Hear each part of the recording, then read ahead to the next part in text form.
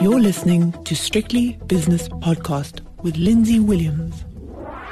This edition of It's My Money is brought to you by Brenthurst Wealth, your partner for global wealth creation. Welcome to It's My Money. It's My Money is brought to you by Brenthurst Wealth, which was voted South Africa's top boutique wealth manager in 2023. And I might add several years before that as well. And we're at the time of year when people are starting to think about that three-letter word, which is tax.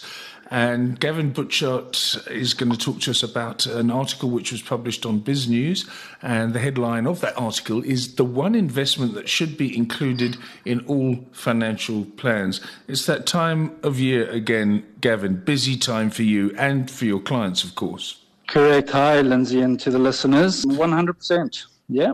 You say the deterioration of the government's finances, that's the South African government's finances, has made news headlines for months and continues to attract scrutiny ahead of the announcement of the national budget in February. So that's also not long away. Do you think there's going to be tax changes before we get into what we should be doing about our tax problems or rather our tax regime? Lindsay, I think, given the extent of the growing debt burden and the funds required, the Minister of Finance will propose tax measures to probably be raised. So we'll probably see additional tax revenue needed in the 2024-2025 budget next month, as you mentioned. I know Treasury said it was going to be committed to spending reductions, moderate tax measures and efficiency gains, and even merging or closing down some public entities, of which some have required repeated bailouts over the years. And obviously that's eating into the fiscus, in terms of the funds.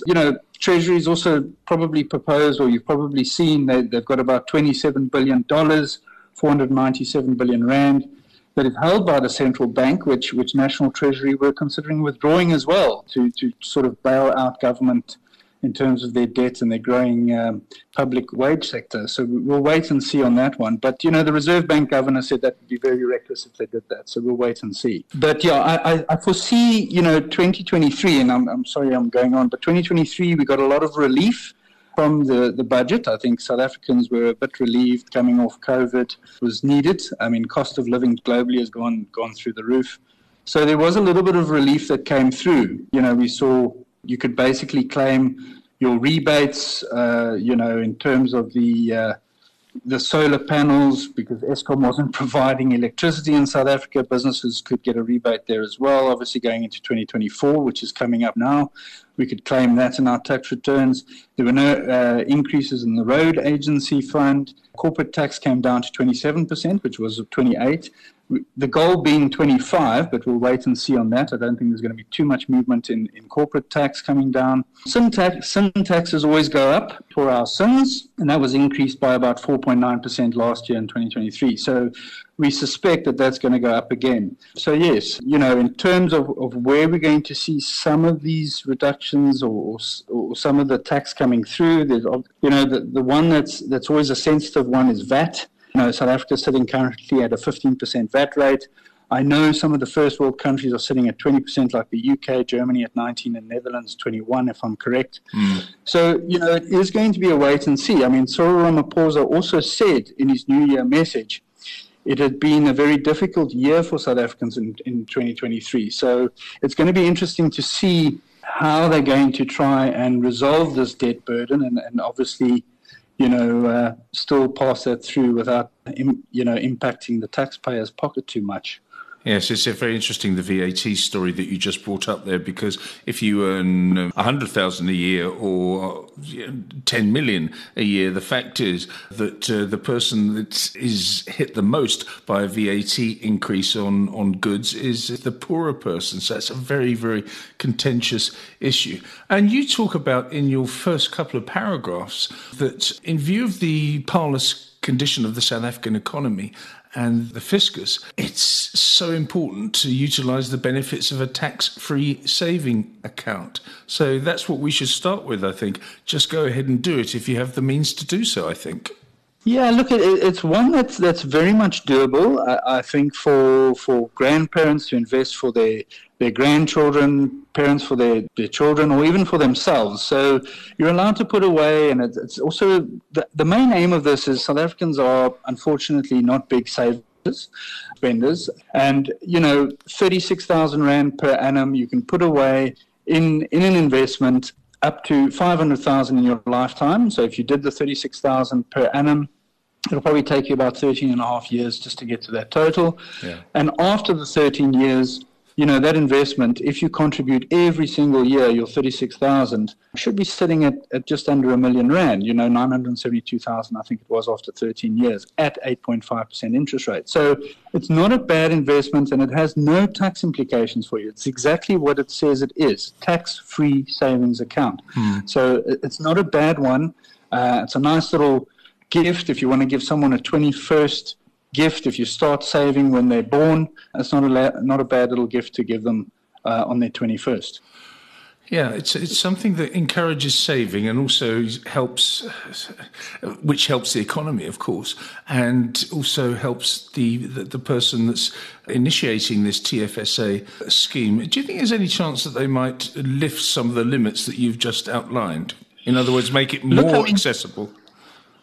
Yeah, that would be great if they did that. But obviously, Treasury, SARS, or South African Revenue Service generate their income from taxes. That's where they get paid, and this is obviously tax-free savings, so it's more around the saving, less about the tax. But it is a good way to put some money away for yourself, your family, grandkids, whatever it may be, over a long period of time. To get a nice little investment that doesn't have any tax implications on it. There is one drawback, obviously, if you invest too much over the limit of the 36, there's a 40% penalty, if you want to call it that, which is actually the tax that will be imposed on that overpayment. So it's good to stay within the annual limit of 36,000 per annum. So what you're saying is anything over the limit that has been stipulated, you get 40%, you get a whack of 40%. So you've got to be very careful, of course. Absolutely correct. So you've got to just watch that 36,000 per annum, put it away, forget about it for a number of years, and then hopefully it'll grow into something that you could pass on or give away as a gift or keep for yourself. It says here, and this is an example, I like examples, it helps me understand these concepts a little bit better. It says, if 200,000 Rand has been saved in a TFSA and a full fund withdrawal is made, the total remaining lifetime contribution will reduce to 300,000. So there's some technicalities here. Apart from the tax-free saving account story, this is a time not to be crafty, but a time to be prudent and sort of have a look at all the other options that can slightly reduce your tax burden. And of course, sitting down with you and your colleagues at Brenthurst is key to that. No, absolutely. It's always good to sit with your financial advisor, your tax advisor, and obviously see where you can maximize both the investment. Obviously, Brenthurst, one of our mottos is diversification. You want to sit down with your advisor, obviously have a look at what options are available, and definitely from a tax point of view. Retirement annuities are still out there. You can also donate if you want to. It doesn't have any benefit other than the good feeling that you get from donating to a registered Section 18A non-profit organization. You can donate some money and get a tax deduction that way.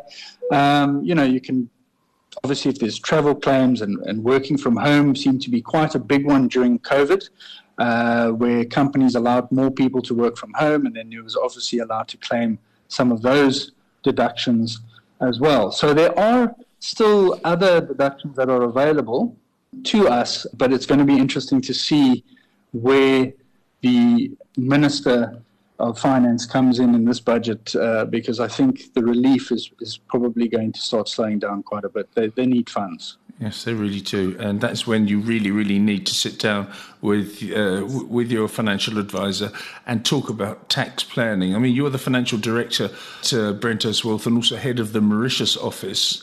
Going to Mauritius, and I noticed you had a successful sort of Mauritius roadshow, if you like, just to let people know that there are certain things that you can do if you're a high net worth individual. Was the conference or the assembly successful, and are people continuing to look at Mauritius as a viable, not alternative, but sort of embellishes their financial plans in South Africa as well? Look, it's one of those, Lindsay, it's a good question. I mean, we still are getting quite a number of inquiries regarding Mauritius, South Africans looking at alternatives. We know that there's been quite a big migration down to the Western Cape in terms of people moving down. But if they're looking at moving completely outside of South Africa, Mauritius is still very attractive in terms of its proximity to South Africa. If you've got family business in SA, it does make sense. It's very attractive from a tax point of view, both personally and from a business point of view. And it's very open, in terms of how they do business. And they've come off the grey listing, whereas South Africa's gone on to the grey listing. So that's a big change between the two countries, and obviously is making it more and more difficult from a South African point of view when they went on to the grey listing. So a lot of positives still coming out of Mauritius. We're also heading into an election this year, so that's going to be a big one. So is South Africa, so it's going to be interesting to watch both countries. But Mauritius is still doing extremely well on this side. You say in one of your final paragraphs in your article, it says, with the end of the tax year on the horizon, 29th of February 2024, now is a good time to add to any TFSA you have if you have not reached the annual limit or set up a new account. So let's start with that. But I think the message of this podcast is to tell people to sit down and just have a chat with your tax planner, your financial planner, to see what can be done within the bounds of the law. And I'm sure it's going to be a very, very busy time for you, Gavin. Absolutely, Lindsay. Obviously everyone we look at individually and we look at with a brand new set of eyes. So everyone's circumstances are different. So you need to have a chat with your financial advisor. Definitely contact one of the many Brenthurst financial advisors. They're countrywide in South Africa, so you can pop in and go and see them. And then also, have a chat to your tax consultant, because at the end of the day, your investments and your taxes are very much linked. And obviously the estate planning then comes into that as well. So we cater for all of that, for our clients. So it's not a bad thing to sit down once a year and see what the year is going to bring you and how you can potentially put away a bit of funds before the end of this particular tax year, which ends on the 29th of February 2024. Very good. Gavin, thank you very much for your time. Gavin Butchart is the Financial Director and Head of the Mauritius office of Brenthurst Wealth. And that was It's My Money. It's My Money was brought to you by Brenthurst Wealth, an award-winning boutique wealth management company.